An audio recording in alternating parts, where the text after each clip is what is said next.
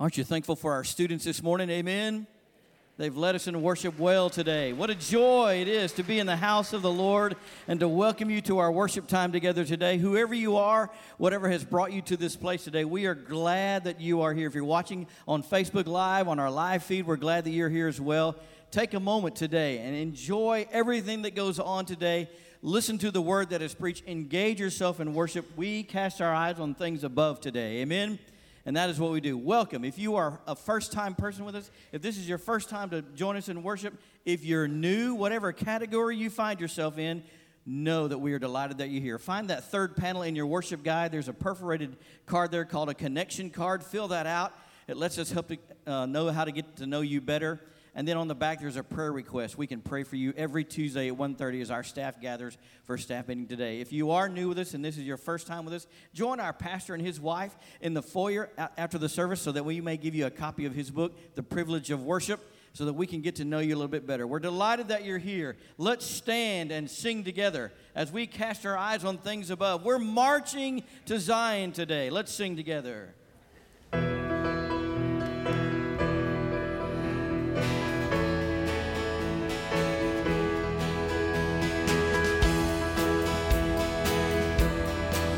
Come we that love the Lord. Let's make that known today. Come we that love the Lord, and let our joys be known. Join in a song which we adore. Join in a song which we adore. Let all surround the throne, and all surround the throne. We're marching to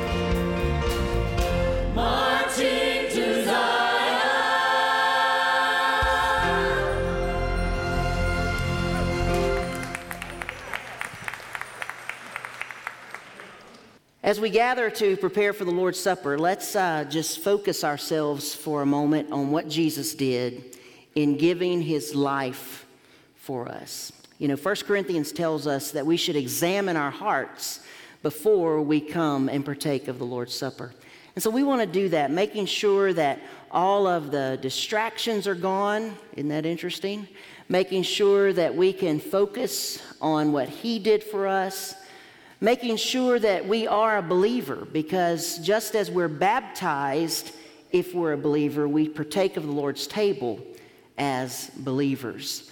And so this morning, as we gather at the Lord's table and prepare for that, I want us to spend some focused time in prayer, examining our hearts and preparing ourselves for what God wants to do today. So if you're on the ground floor, if you would just take that kneeler and move it down and join me in kneeling, and then we'll be time to pray and just think through. And as you first get there settled, just examine your own heart yourself, focusing on what God has done in your life. Just allowing him to speak into your life and to show you areas that need to be cleaned out, sins that need to be confessed, other changes that need to be made, so that as you partake of the Lord's table today, you'll be ready. Lord, we gather this morning grateful for what you did for us 2,000 years ago. And Lord, the story of salvation never gets old. Lord, remembering what you did for us on Calvary never gets old. Lord, you brought radical transformation. You brought the opportunity for us to be reconciled with God. Whereas sin separates, you brought us together. And Lord, I pray for everyone in this room right now that we will have a personal relationship with you. God, for those in this moment, even as we pray, who do not yet know you as their personal Lord and Savior, I pray that even in this moment, they would seek you and they would ask you to come into their hearts and lives. Lord, I pray for those of us who are believers, God, that we would have again the joy of our salvation as we remember what you did, your body broken for us, your blood shed for us. Lord, you taking the penalty of our sin upon yourself. Lord, may we rejoice and be so thankful and glad.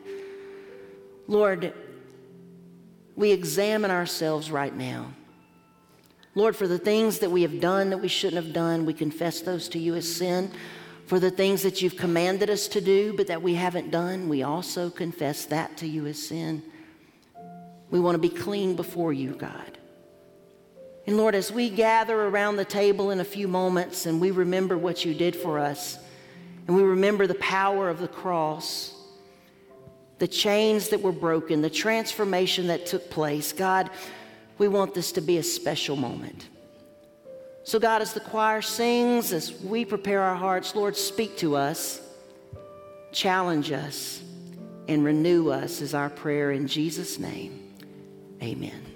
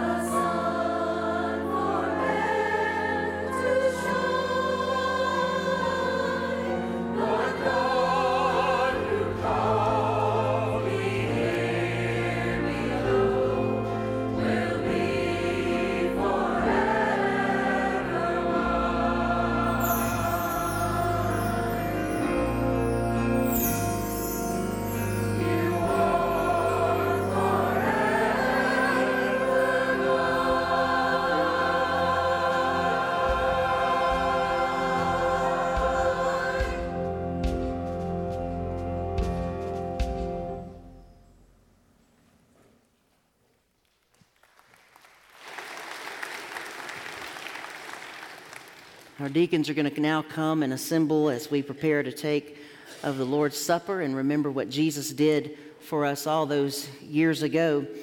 Paul records in 1 Corinthians a challenge and an instruction for the early church. The church at Corinth was having some problems with practicing the Lord's Supper in an appropriate way. And Paul wrote to them in this way and said, I received from the Lord what I also pass on to you. The Lord Jesus, on the night he was betrayed, took bread, and when he had given thanks, he broke it and said, This is my body, which is for you. Do this in remembrance of me. And in the same way, after supper, he took the cup, saying, This cup is the new covenant in my blood. Do this whenever you drink it in remembrance of me. For whenever you eat this bread and drink this cup, you proclaim the Lord's death until he comes. Today, as we remember what Jesus did for us, we do proclaim the Lord's death until he comes. It's a testimony of what we believe that Jesus did for us 2,000 years ago. That when he died on the cross, he died for you and for me. He gave his life so we wouldn't have to give ours. Because the Bible says the wages of sin is death. But thanks be to God, that verse continues and says, But the gift of God is eternal life through Jesus Christ our Lord. And so God extends to us the offer of salvation if we will repent of our sins and turn to him. And the sacrifice that he made is so amazingly pictured in the Lord's Supper. When Jesus was celebrating that common Passover meal, he picked up a common everyday kind of bread that they had, unleavened bread, matzah we call it today. And as he looked at that bread, he saw in it a perfect symbol of what his body would look like in a few hours. He saw the bruises, he saw the piercings, he saw the stripes, and he said, This is my body.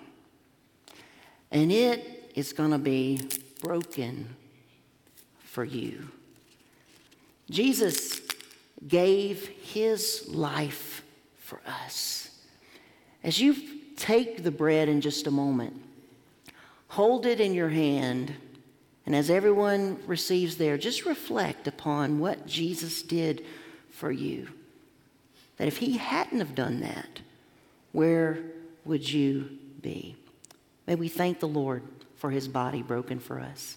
Lord, we thank you so much for you giving your life for us. God, we're grateful that you went to the cross. We're thankful, God, that you surrendered yourself, became obedient to death, even death on a cross, so that we might be one. Lord, we're grateful for that sacrifice. And we pray this in Jesus' name. Amen.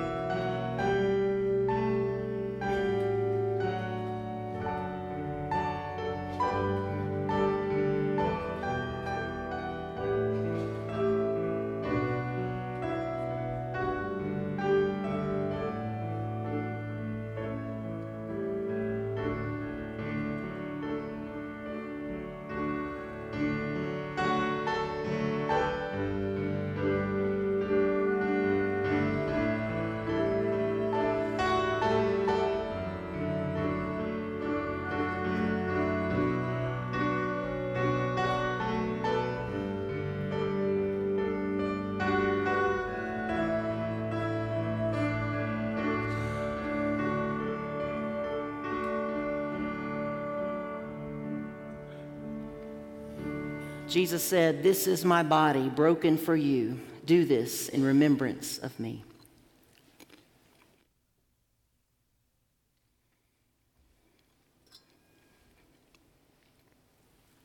After the supper, in the same way, he took the cup. And as he looked at that cup, he couldn't help but see a perfect symbol of his blood that would be shed for all of us and for all of the world. The Bible says that without the shedding of blood, there is no forgiveness of sin. In God's economy, blood is the greatest commodity that covers all things because life is in the blood. So that's why Jesus shed his blood for us, and that's why that sacrifice was needed. So as you take this cup and as you peer into it, think about the sacrifice that he made for you. And I pray that you will see how his blood has washed you white as snow through his forgiveness. Lord, we thank you so much for your blood that somehow, through the wonder of heaven, washes white as snow. Lord, here on earth, blood stains, but in heaven, blood cleanses. And so, Lord, we're grateful that you made this sacrifice for us. And we pray, God, that we would return that thanks to you in this time. We pray in Jesus' name. Amen.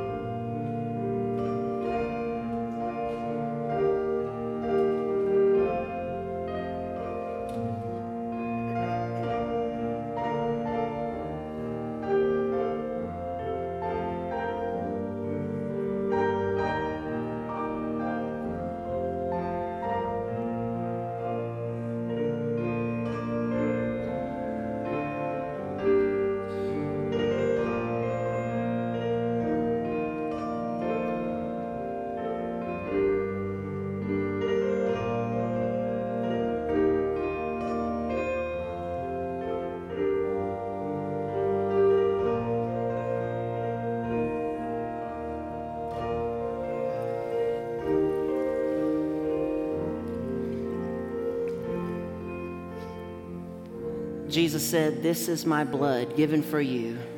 Do this in remembrance of me."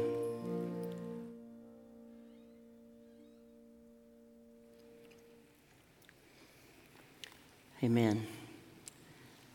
The Lord did good things for us, didn't He? Amen. As our deacons return to their seats and our ushers prepare to take the morning offering and receive that and our gifts that are given to the Lord, I want to offer you and usher in a challenge to you as a church family.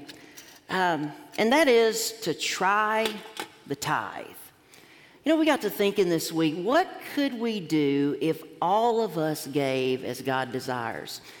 Statistics tell us that in most churches, between 3 and 5% of church members actually tithe as God requires. And so what would happen if for just 1 month, everyone tithed? And so that's the challenge, that this month we would all do that. You take what you give or what you earn in a given month, you multiply by 10%, and you give that. That would be the starting base for a tithe. I don't care if it's gross or net at this point, just giving a tithe of your income and see what happens. Now, some of you might think, man, I know about how much money that would be, and there is no way. We can't do that. Well, who says? Who says you can't do that? You might say, man, if we gave like that, we'd be in financial ruin in a month. You wouldn't be in financial ruin in a month. And I'll tell you what, also, God won't let you be in financial ruin for being obedient to give to Him. And so that's the challenge this month, for everyone to tithe the month of October. See how it goes, see what we could do. What more kind of ministries could we do? What kind of ministries could we fund that aren't being funded now because we're running behind budget? What could we do to advance God's kingdom? Just a simple question. What could we do if we all gave as God desires? Could you accept that challenge? If you're not already tithing, I'd encourage you to go home today, talk about it, to pray, and then come back next week ready to commit to that and see what God would do. Our ushers are going to come forward to receive this morning's offering, and Brother Harold Griffith is going to go and offer our prayer. And let's seek the Lord as we prepare to give to support the Lord's work in our church and literally around the world through our tithes and offerings. Let's pray together.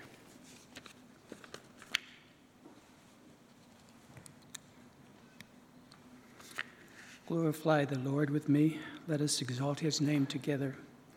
Holy, holy, holy is the Lord God Almighty, who was and is to come. You are worthy, our Lord God, and to receive glory and honor and power, for you created all things, and by your will they were created and have their being. In Him we rejoice, for we trust in His holy name. May your unfailing love rest upon us, O Lord, even as we put our hope in you. Taste and see that the Lord is good. Blessed is the man who takes refuge in Him. I will present my thank offering to you, and I pray that it will be used to advance your kingdom. Give thanks to the Lord, for He is good. His love endures forever. May God bless the message that will be delivered by our pastor this morning, and may God be gracious to us and bless us and make His face shine upon us. In Jesus' name I pray, amen.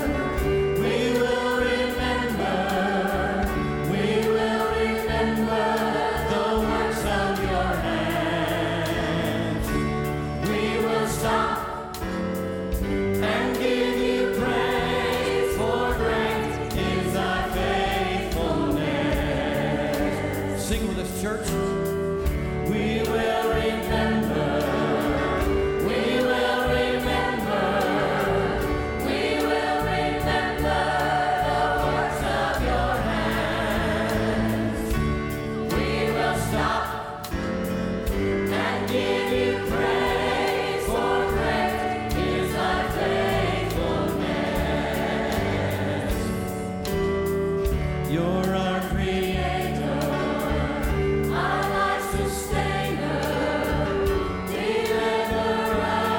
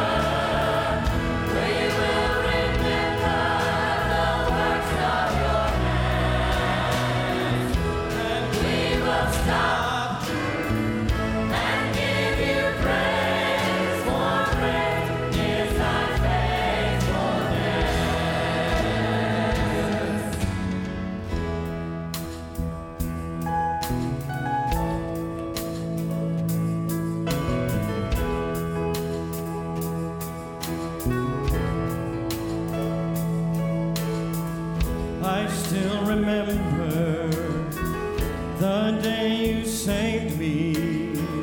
The day I heard you call out my name, you said you loved me, would never leave me, and I've never been the same. We will remember, we will remember, we will remember the works of your hand. We will stop and give you praise, for great is thy faithfulness. We will remember, we will remember,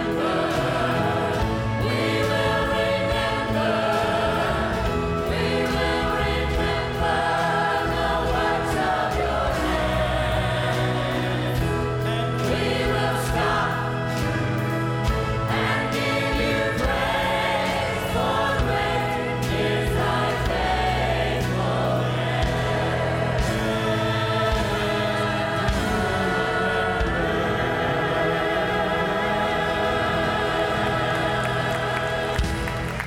Glory. Ooh, man, if you can't preach like that, you need to go back home. That's kind of become an anthem for our church, hasn't it? We will remember. God has done so many good things through the years for us, his people. And we just are thankful for that. Lives changed, transformation made, healing, all of that stuff that God brings. And aren't you glad that he does it? And that's what we want the rest of the world to know, that he can bring those good things in their lives as well. But unfortunately, in most of our world today, that's not happening, because we live in a gray world. Right and wrong are no longer black and white. The things that would make sense, like love and hate being very different things, aren't so different. The lines that should be clear between boy and girl are not even clear. And we live in a world where the lines are blurred and blurring more and more every day. But thankfully, the Bible sheds light on our gray world. Through October and November, we're going to see what the Bible has to say about our response to culture, to Satan's schemes that are bringing about that, and then specifically 4 areas in our culture where we need to have biblical answers. And that is racism, gender identity, the family, and materialism. And this morning, I want us to see what kind of light the Bible sheds on our approach to these issues in our culture. You know, as I watch believers reacting to culture and approaching the numerous issues, I see 2 prominent approaches. The first approach that I see over and over again is just apathy. Apathy is defined as a lack of interest, enthusiasm, or concern. And so when confronted with a gray world, the approach to the culture is, from those with apathy, it's just oh well, it is what it is. That's just how it's going to be. If that's what they want, let them do it. We don't want to offend anyone, and they just let things go. When we're apathetic, we just don't do anything. So the culture carries on at will, and the result then of Christian apathy is unbiblical views gaining popular acceptance in the culture. Why is the traditional family being challenged today? Why is there so much gender identity confusion? Why has materialism run rampant in America? Why is our default racism and hatred instead of love and forgiveness? Because by and large, the apathetic church has said, we don't want to get involved. Just let us go over and sing our songs and read our Bible in our Holy Country Club, and y'all do what you want to do. Now, we dress up this apathy in the clothes of love. People who are being apathetic, these Christians, they'll say we're doing what Jesus would do, but we aren't. Because you see, we don't love if we're apathetic about sin, because Jesus sure wasn't. Oh yeah, he offered lots of forgiveness and grace, but do you know what he also said? Go and sin no more. He wasn't apathetic. Consider Proverbs 13:24 that says, he who spares the rod hates his son, but he who loves him is careful to discipline him. Solomon's showing us that if we just let our kids do whatever they want and we don't give them guidance and instruction and discipline, then we're not showing love to them, we're showing hate to them. So wouldn't it follow that if you don't discipline and correct sin in culture, you're not showing love?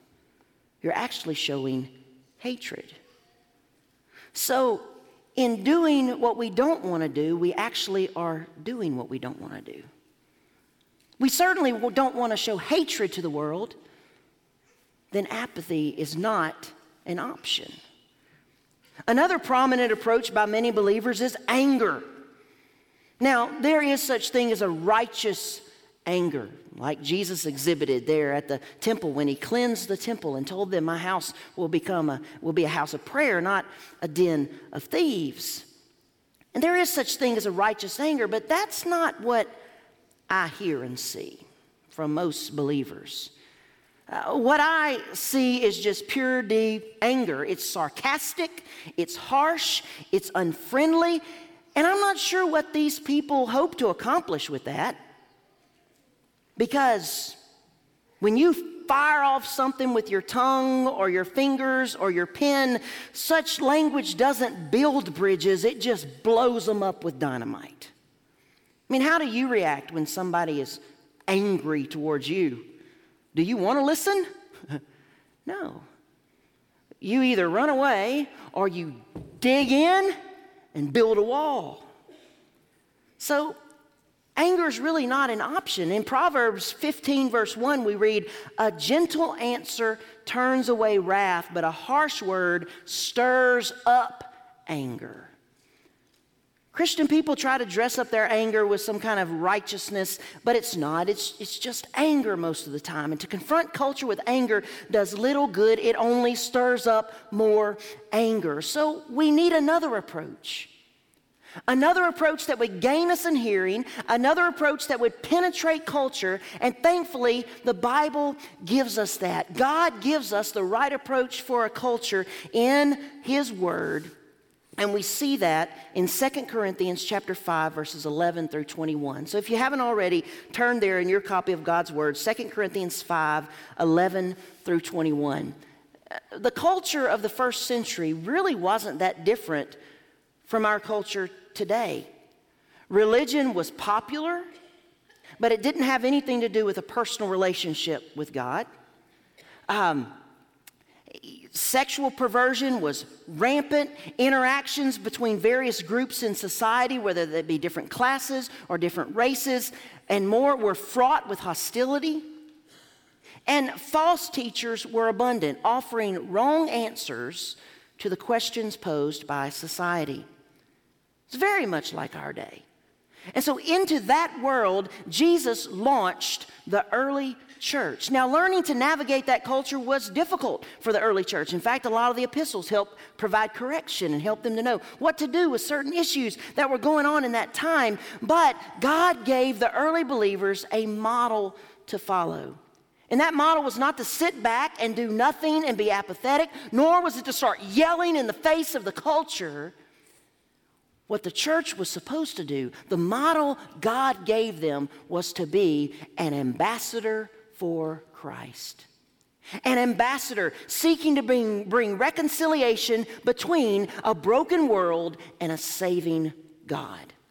Are you familiar with the role that an ambassador plays? I mean, you probably know that an ambassador represents his or her country in another country. The primary role of a United States ambassador is to act as a representative of the President of the United States in a foreign land, whatever that country is that ambassador is appointed to. The best ambassadors maintain good relationships with the countries where they are living. They help maintain American interests there. They work to prevent war. They work to keep trade flowing and promote that trade. And so an ambassador plays an important role in a foreign land. If you think about that, compared to our home in heaven, this is a foreign land. Therefore, when anyone comes to faith in Jesus Christ, God appoints him or her as an ambassador for Christ wherever they are living. Whatever town, whatever city, whatever nation, he says, you are now an ambassador for Christ. And in this text of 2 Corinthians 5, we're going to note 3 qualifications of an ambassador for Christ and see how we can live those out in our culture for today. The first qualification, to be an ambassador, you must be sold out for God. Look at verses 11 through 13. Since then we know what it is to fear the Lord, we try to persuade men. What we are is plain to God, and I hope it is also plain to your conscience. We are not trying to commend ourselves to you again, but are giving you an opportunity to take pride in us so that you can answer those who take pride in what is seen rather than in what is in the heart. If we are out of our mind, it is for the sake of God. If we are in our right mind, it is for you. A United States ambassador lives as an American in a foreign land. And so our country is judged by the actions and the life of that ambassador. So it is for an ambassador of Christ. Jesus Christ is often judged by the actions and life of his followers. People look at us to get a clue of what Jesus is like. Therefore, as Paul shows here, we must be sold out for God. As Paul wrote this Corinthian church, he gives them a glimpse into who he is. And we discover that Paul was sold out for God. What does it mean to be sold out for God? Well, first, it means that you fear the Lord. Did you notice that? Since then, we know what it is to fear the Lord.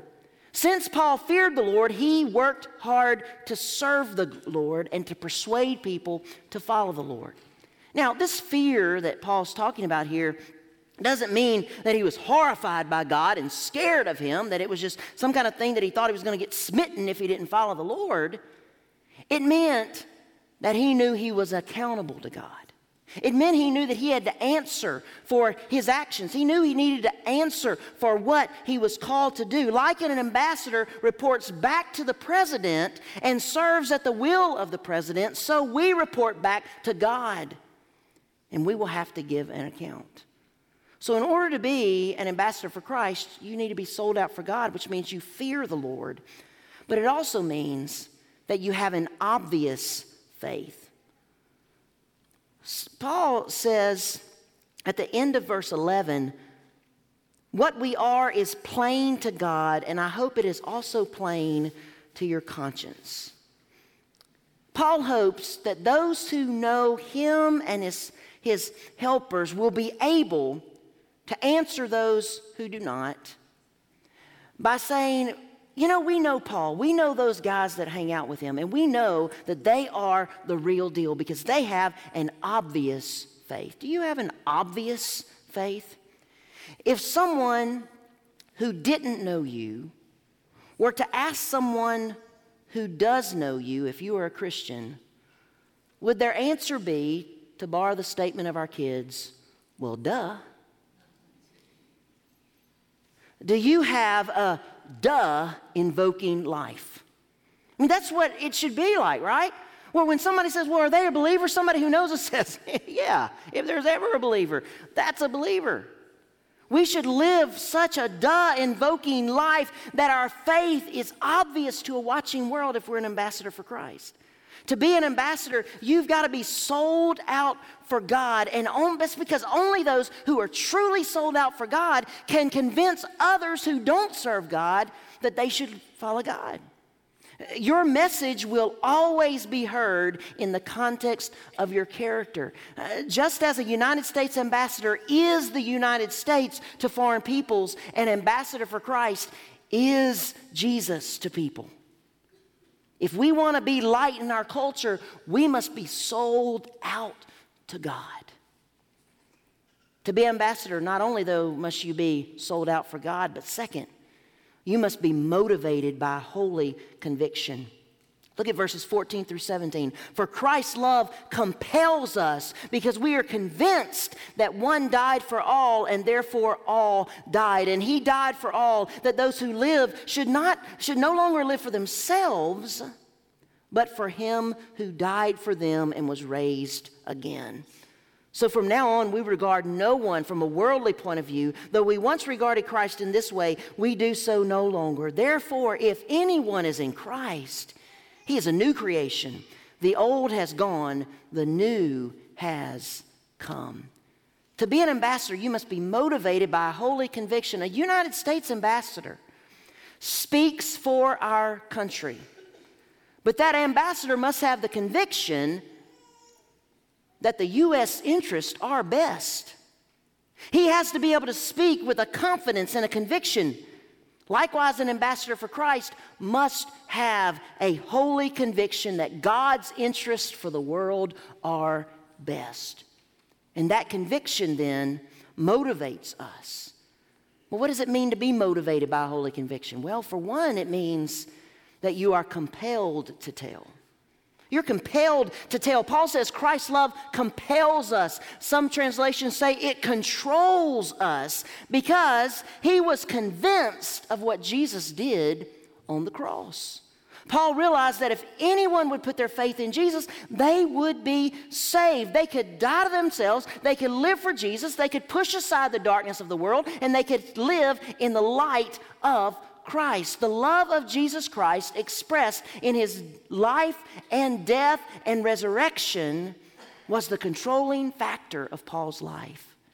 And that is what motivated him to plant churches. That's what motivated Paul to get back up when he had literally been beaten down. That's what caused him to then get back on a ship when his last ship had been shipwrecked. That's what motivated him every day. Christ's love compelled him. It convinced him. It convicted him. It motivated him. And that has to be the case for us as well. We must be compelled to tell.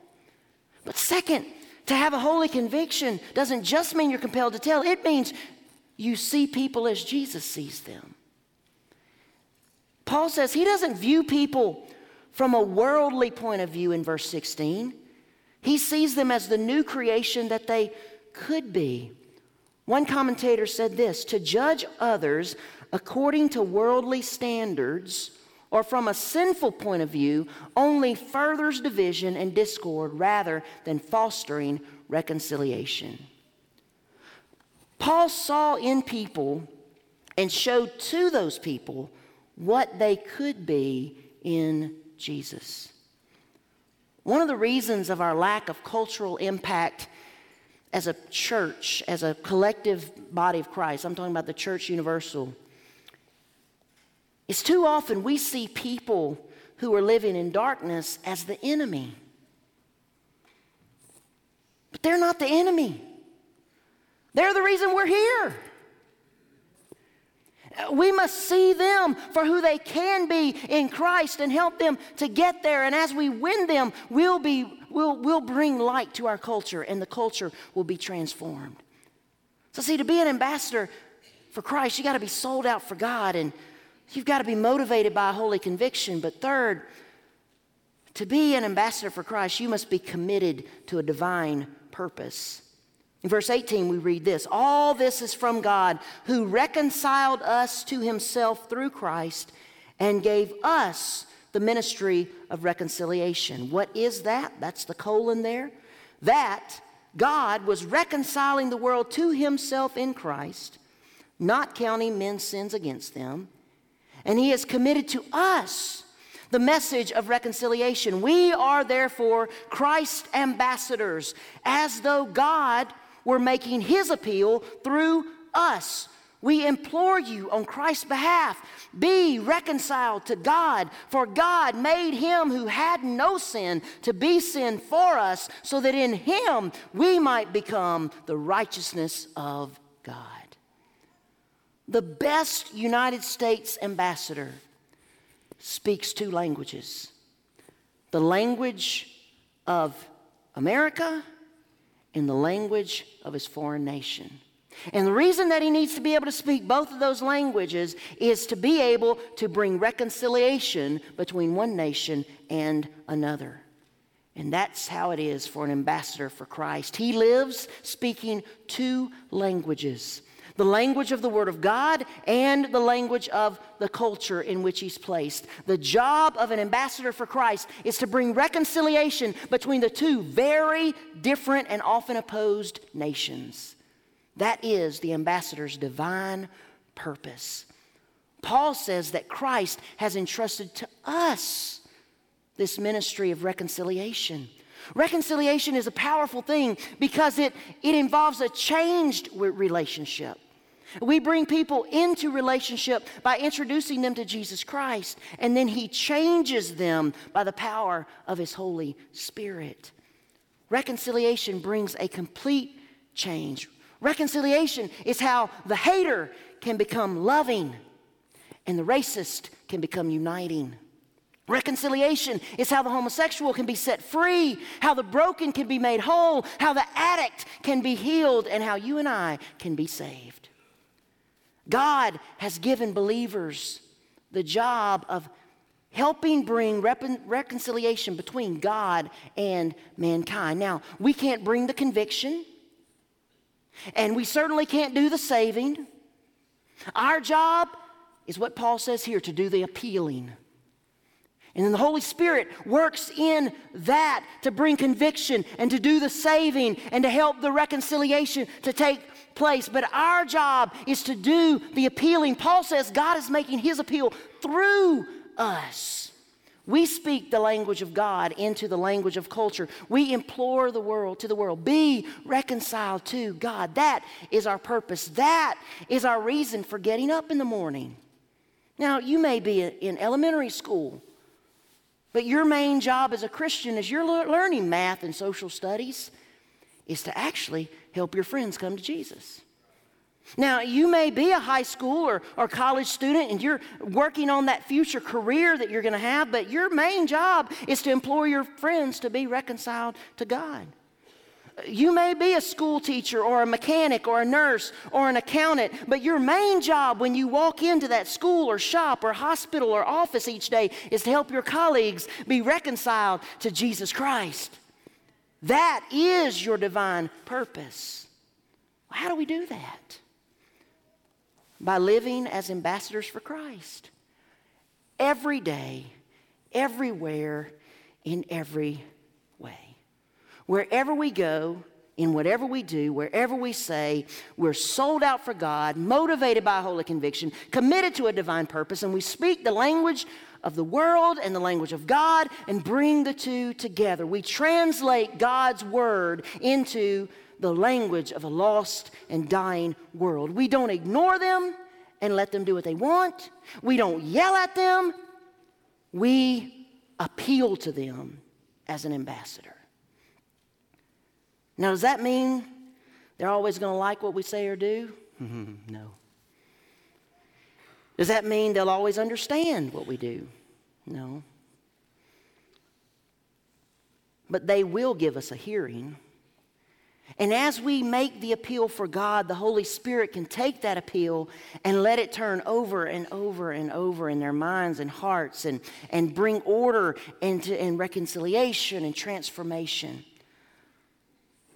I hate to say it. Our culture will not be transformed by a different president or a different governor. It won't even be transformed by making sure everyone has enough food. It won't be transformed through town hall meetings or legislation. Our culture will only be transformed by the power of the gospel as individual Christians truly live lives as ambassadors for Christ. It's the only way to bring it about. But what does that look like out there in the, quote, real world? Well, we saw it this week. This week we saw two ambassadors of Christ in the same place on the same day. It wasn't in church. It wasn't on a seminary campus. It didn't happen during an evangelistic crusade or at some gigantic student event. It wasn't even on Bring Your Bible to School Day. It was in a courtroom in Dallas, Texas, during victim impact statements in a murder trial for Amber Guyger for the murder of Botham Jean. As usual in cases like this, cop hatred and racism raise their ugly heads. But even with all of that cultural ugliness outside the courtroom, what happened in the courtroom on that day was as holy as the most sacred of worship services in the most beautiful of churches. The videos have gone viral. You've probably seen it. The images are stunning. But just to remind you of what happened, Brant Jean, Botham Jean's brother, publicly forgave Amber Guyger for shooting his brother. He encouraged her to ask forgiveness of God, and then he said, I want the best for you because I know that's exactly what Botham would want you to do. And the best would be give your life to Christ. I'm not going to say anything else. I think giving your life to Christ would be the best thing that Botham would want you to do. Brant then asked Judge Tammy Kemp if he could hug Guyger, and there was a pause because you don't do that. And then he said through tears, please. And she said, go ahead. The bailiffs were nervous. You got a victim's brother, the murderer. What happens? As he leaves the stand, she jumps up and she runs to him. And they embraced for a long time. It's a powerful, powerful scene. You could hear people crying. You could hear the sniffles and the tears. You could see the judge wiping tears from her eyes. But the story wasn't over.